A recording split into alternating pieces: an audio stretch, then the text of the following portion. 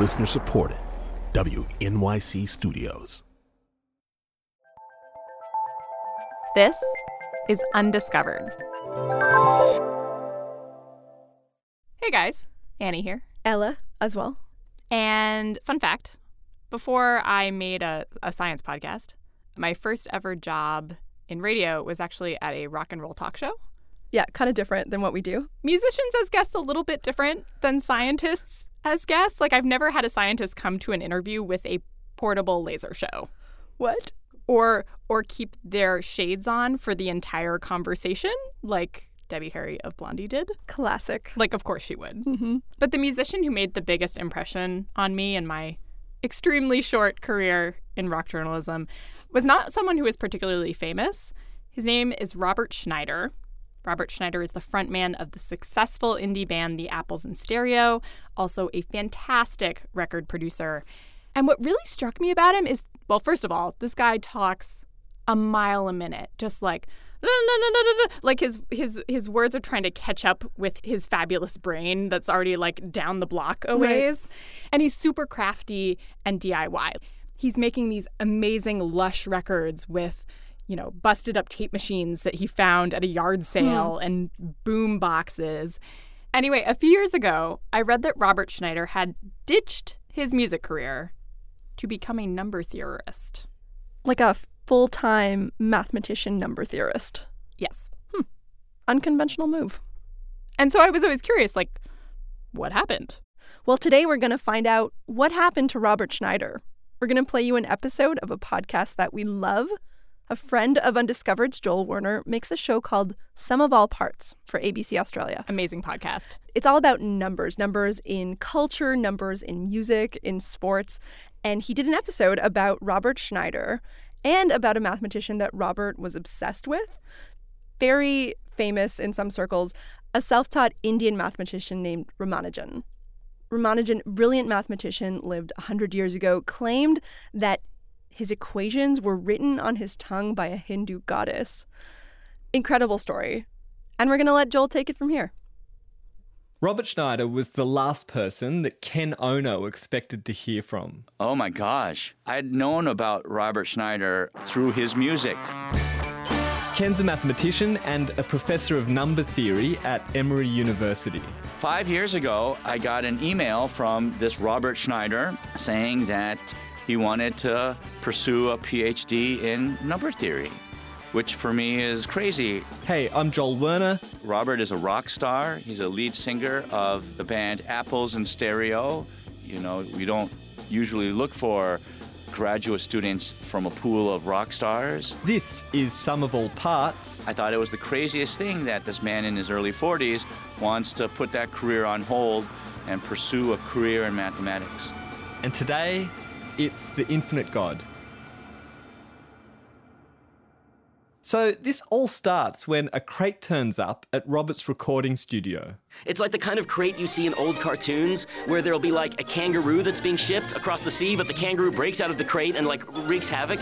Lo and behold, before me stood a king-size mouse. Maybe the kangaroo like gets confused for a mouse or something like that. It's, you know, and it was an old school wood crate. We had to use a crowbar to open it.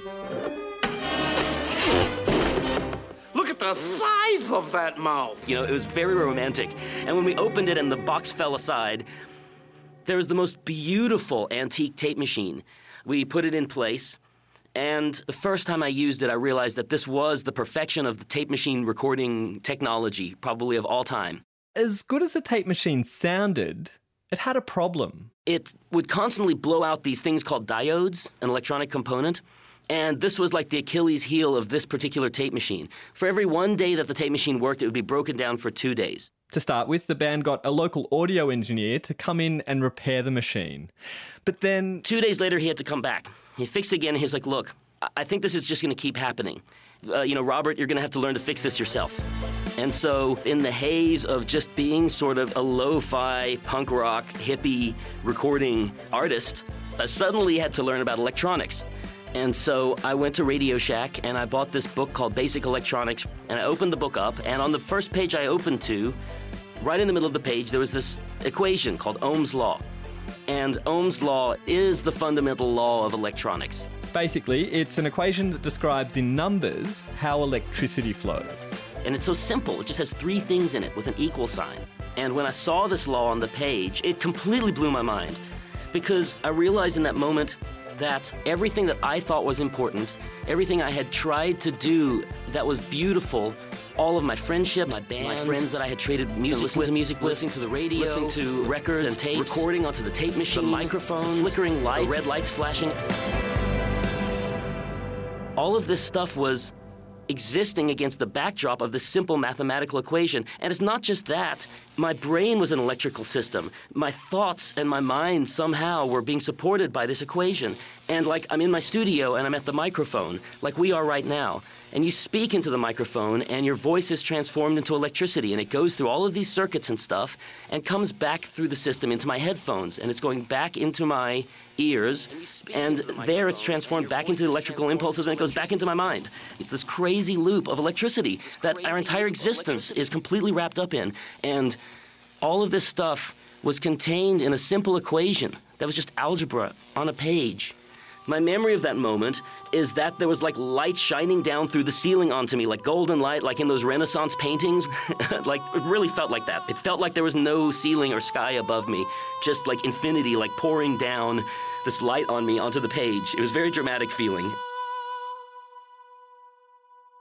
After I had this sort of epiphany with the tape machine, I was extremely enamored of mathematics instantly. So Robert starts to teach himself mathematics. And the whole time this was happening, I'm in a touring band, I'm making records, and I'm in studios all of the time, and also I'm a dad. So in sort of the frenzy of life, I also was trying to sneak time whenever I could to learn about mathematics and work on these ideas.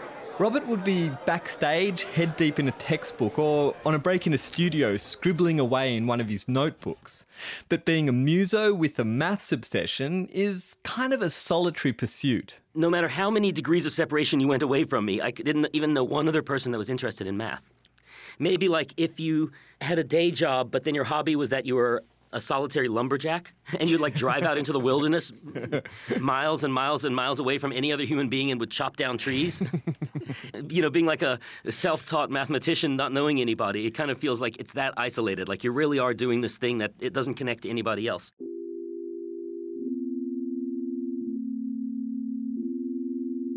Like a crossfade, the volume was slowly turning down on Robert's music career and mixing with this new noise, number theory. Mathematics started to infiltrate the music that Robert was making. Like, he used natural logarithms to develop this thing called a non-Pythagorean scale. You're hearing a piece composed in this scale now. Essentially, it's a brand new musical scale with new notes set at intervals that aren't found in the chromatic scale we all know and love. This intrigued the mathematics community, and Robert was invited to give lectures on music and maths at universities and colleges across the US. And it was on one of these trips that he met Ken Ono for the first time. I am a professional, real, live research mathematician, which means that I spend a lot of time thinking about numbers. Deep in the wilderness, Robert ran into another lumberjack. Ken's really enthusiastic. He's very high energy. He's kind of far out. He's a fast thinker. I can remember leaving and feeling like I was flying on math. Like, it was the first time I had engaged in such a deep math conversation with anybody, and he ended up having me in his office for like an hour and a half, and it was a really, really wonderful experience for me. So Ken and Robert hit it off for a whole bunch of reasons, but a big part of it is their shared obsession with a mystical Indian mathematician who's been dead for almost a century, Ramanujan. Much of my work, believe it or not, is informed by a man named Ramanujan. He is quite an amazing figure, really. He is kind of like an incomplete prophet. In the world of math, once you hear about some mathematicians, Ramanujan's name comes up. If you don't know anything about mathematics, well, you know about Isaac Newton. Everybody knows who he is. You know, and maybe like Einstein. If you go one layer in, so you like say have heard about people like Euler and Gauss, then you also know about Ramanujan. Right. So like he's very famous in mathematics, but it's like being famous in indie music. Like if you've never heard of Pavement, there's no way you'll ever hear of them. But they're one level in. So like if you know what indie music is, then you know who Pavement is. Is it similar in that, like, if you do know about Pavement, then like you really know about pavement. Do you know what I mean? Like you don't have a casual right. pavement fan, right? Like you have no, a that's right. Yeah. If you've gotten that far in, then you're too far in.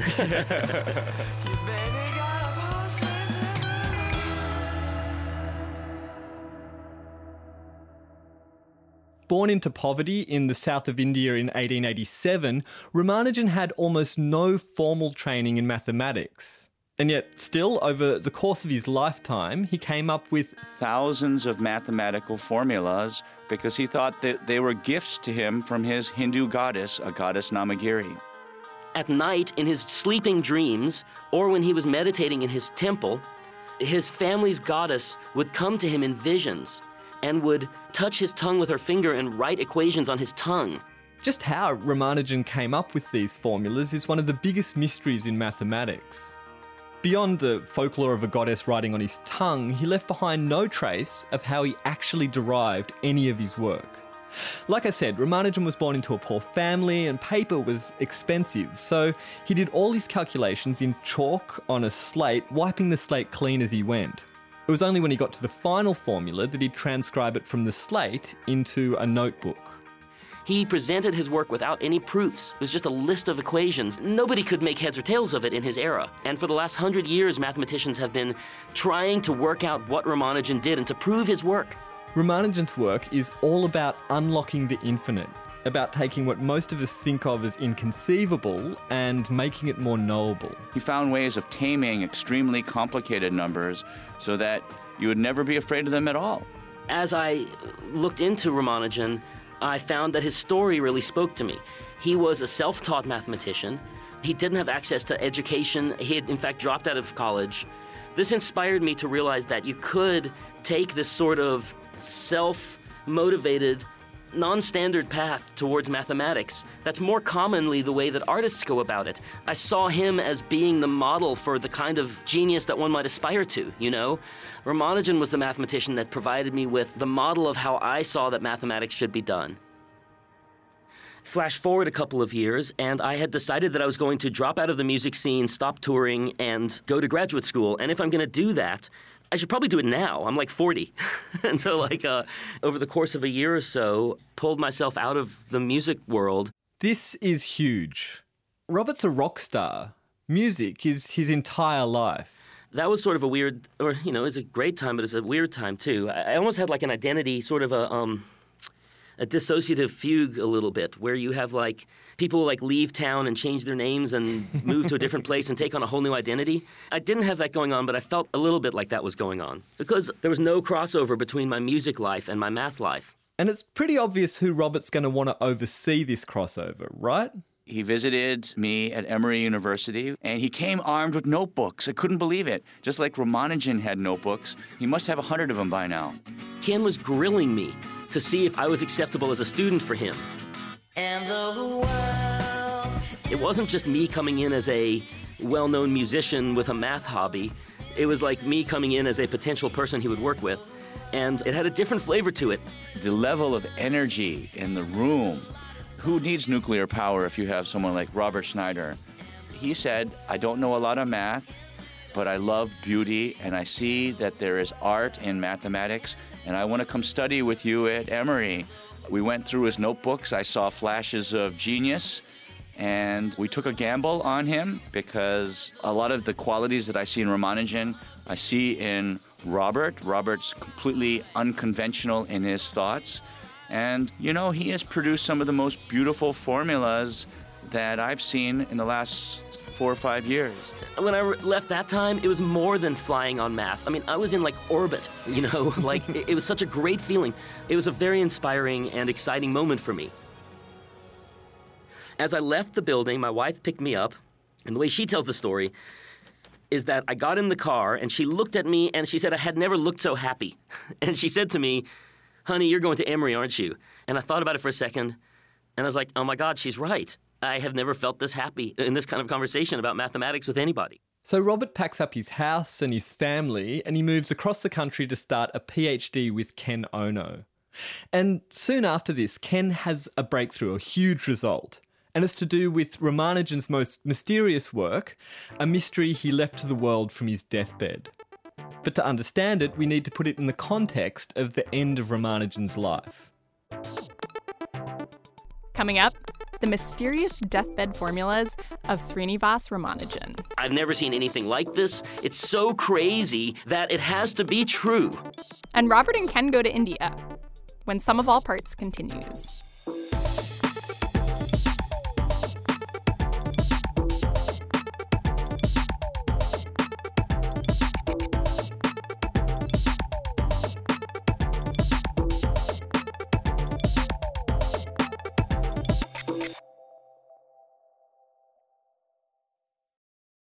So I was going through my t-shirt drawer the other day, and I realized I have reached a point in my podcast fandom where I have more podcast t-shirts than I do band t-shirts. Congratulations. Thank you. And my favorite one, of course, not like I'm biased, is my Undiscovered t-shirt. Purely for aesthetic reasons. Yes. It's a dark heather gray. It has our logo on it. And right now you can get it for 20% off with the promo code Undiscovered. Yep. Anything in our Undiscovered store right now is 20% off through October. And you can see all that stuff and, of course, our snazzy t-shirts at undiscoveredpodcast.org/store. Again, that's undiscoveredpodcast.org/store with the discount code Undiscovered. Today on Undiscovered, we're playing you an episode from a podcast that we love. Sum of All Parts brings you extraordinary stories from the world of numbers. Here's host Joel Werner again. So, Ramanujan's been collecting these formulas gifted to him in his sleep by a goddess writing on his tongue, and after a while, he starts sending his work to prominent mathematicians all around the world. Now, he doesn't show any working, right? So there's no way to figure out how he derived any of his ideas. So these academics, they pretty much just ignore him. Except for G.H. Hardy, a number theorist at Cambridge University. G.H. Hardy was this amazing super mathematician of his era.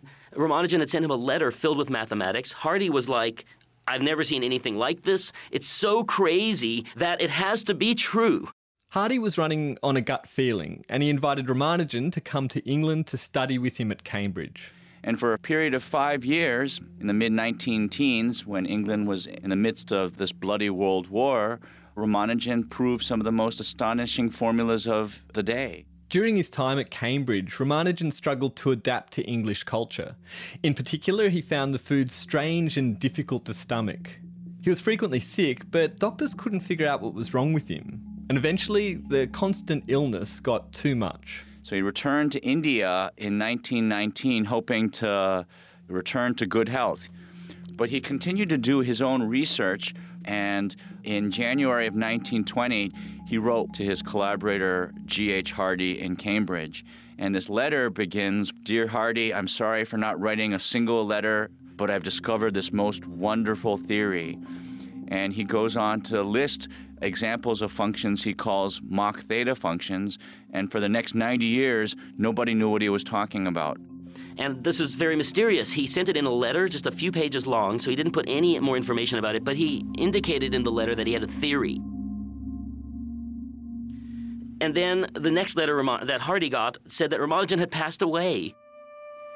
Ramanujan died, unfortunately, at the age of 32, long before he was able to explain all of his ideas to Hardy and the other mathematicians. And so all that was left was the single letter that had a couple of examples.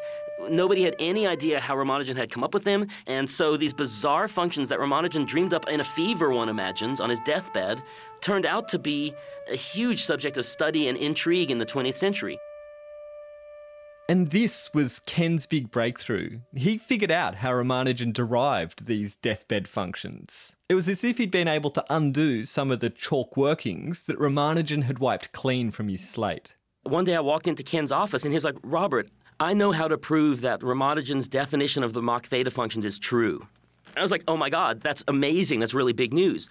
Well, it turns out that that year, 2012, was the 125th anniversary of Ramanujan's birth. There was a big festival going on all over India about Ramanujan. He's a national hero there. So we were invited by Shastra University, a modern university that is based in Kumbakonam in South India, the town that Ramanujan lived in and grew up in. Ken was invited to speak about his new work, and they invited me also to give a talk on quantum modular forms. So Ken and Robert head to India. I've been to India many times, but it was thrilling to share this pilgrimage with Robert, visiting some of the sites that play an important role in the Ramanujan story when he was visiting them for the first time. I had a considerable amount of work to do, which was hard because I was on anti-malaria medication that was making me kind of be in a psychedelic state the whole time I was there. So, like, I was there, the Ramanujan, the Kumbhakonam, the Hinduism, this whole thing was all swimming around. I was having an extremely surreal experience. Imagine him walking through ruins and temples in India, soaking up the brilliant colors, the smells, and the people. This is Kumbhakonam. It's a town of, say, 100,000 people, maybe a few 100,000 people, but it still feels like a village. It feels like you're in this beautiful tropical jungle. It is a sacred city in South India filled with temples. It's called the Temple City. The temple that is just down the street from Ramanujan's childhood home. It's about like a block away from his house. It's this beautiful, brilliantly painted structure built from rocks that were brought from the north by elephants like 2,000 years ago that reach, 500-600 feet into the sky. These giant stones are now blackened with age, engraved with crazy ancient alphabets that people don't even recognize anymore. And as you peer at the top of this temple, you can barely make out the intricate carvings in the very, very top segment of it, and there'll be 80 or 100 bats flying around, swirling around the top. And all the while, you hear the rhythmic drumming of the drums that the Hindu monks are chanting to from the inside.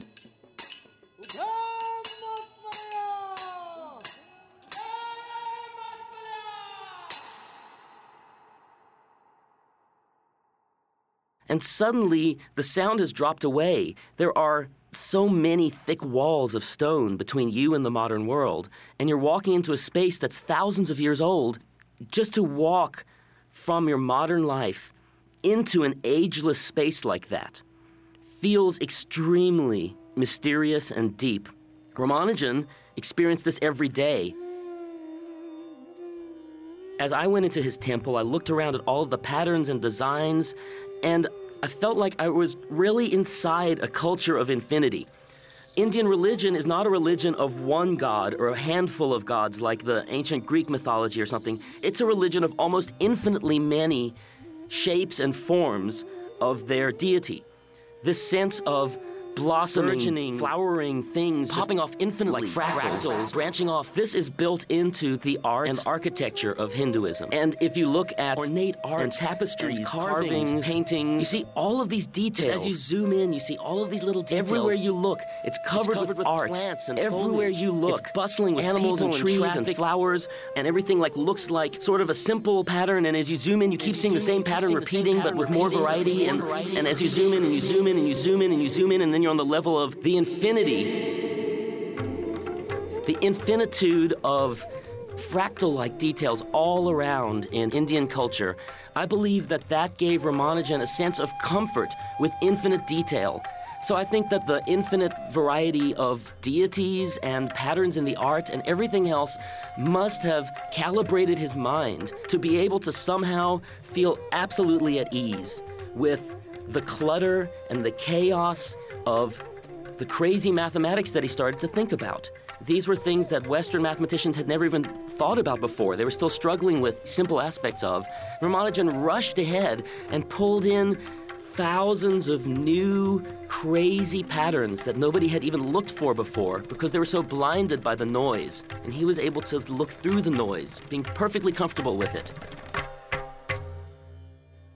It's kind of like in the 90s we had that magic eye art, and you see this crazy complicated pattern, but if you stare inside it, suddenly it's a whale floating with a heart or something, you know what I mean? I think he would see that. I feel like Ramanujan was looking into the noise that he saw in mathematics, and he was able to look into it and blur his eyes and see into the distance and see the 3D whale that was floating.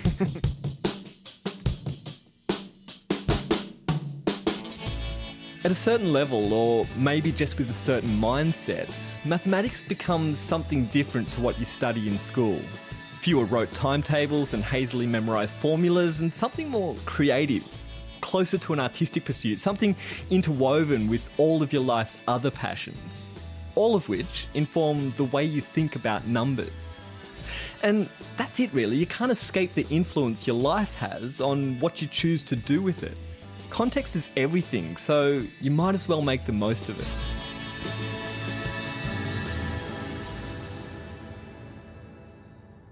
Mathematics is like music. It is a self-contained universe of its own. When I'm writing songs, when I'm making music, most of the time I'm actually not making any sound at all. I'm just thinking. I'm listening in my head to arrangements develop and to songs that I'm writing, and I'm thinking of lyrics maybe that I'm writing down in my notebook.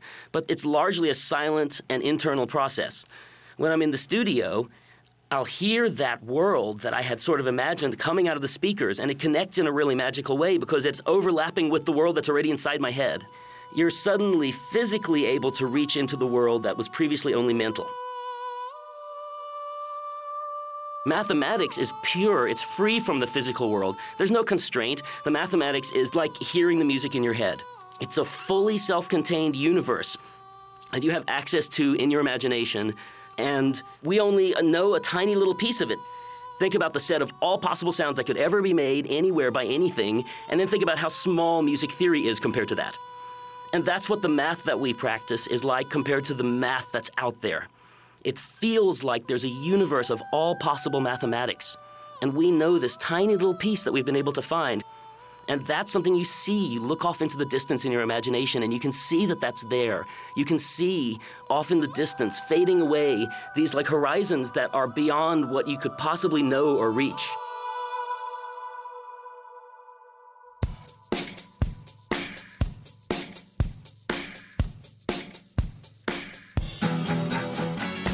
Sum of All Parts is produced by me, Joel Werner. Sophie Townsend, story editor, Jonathan Webb is science editor, and the sound design's by me and Mark Don, with thanks to Marty Peralta for his work on an earlier version of this episode. Robert Schneider and Professor Ken Ono are mathematicians at Emory University in Atlanta, Georgia. Special thanks to Robert's bandmate and partner in crime, Ben Phelan, for a super interesting phone call when I first started working on this story. Ben and Robert wrote an account of Robert's trip to India for the online magazine The Believer. It's excellent and you should read it. Ken was an associate producer on The Man Who Knew Infinity, which is a feature film about the life of Ramanujan. It's also excellent and you should watch it. Get in touch if you've been touched by a number. soap@abc.net.au. Let's make some stuff, but until then, that's it. Thank you so much to Joel and to Sum of All Parts for sharing that episode with us. And congratulations to Robert Schneider, who became Dr. Robert Schneider last April. Sum of All Parts brings you extraordinary stories from the world of numbers, and there are more where that came from. Find Sum of All Parts at abc.net.au/soap or search Sum of All Parts wherever you get your podcasts. And look out for the new season of Sum of All Parts. It's coming out later this year. Undiscovered is back next week.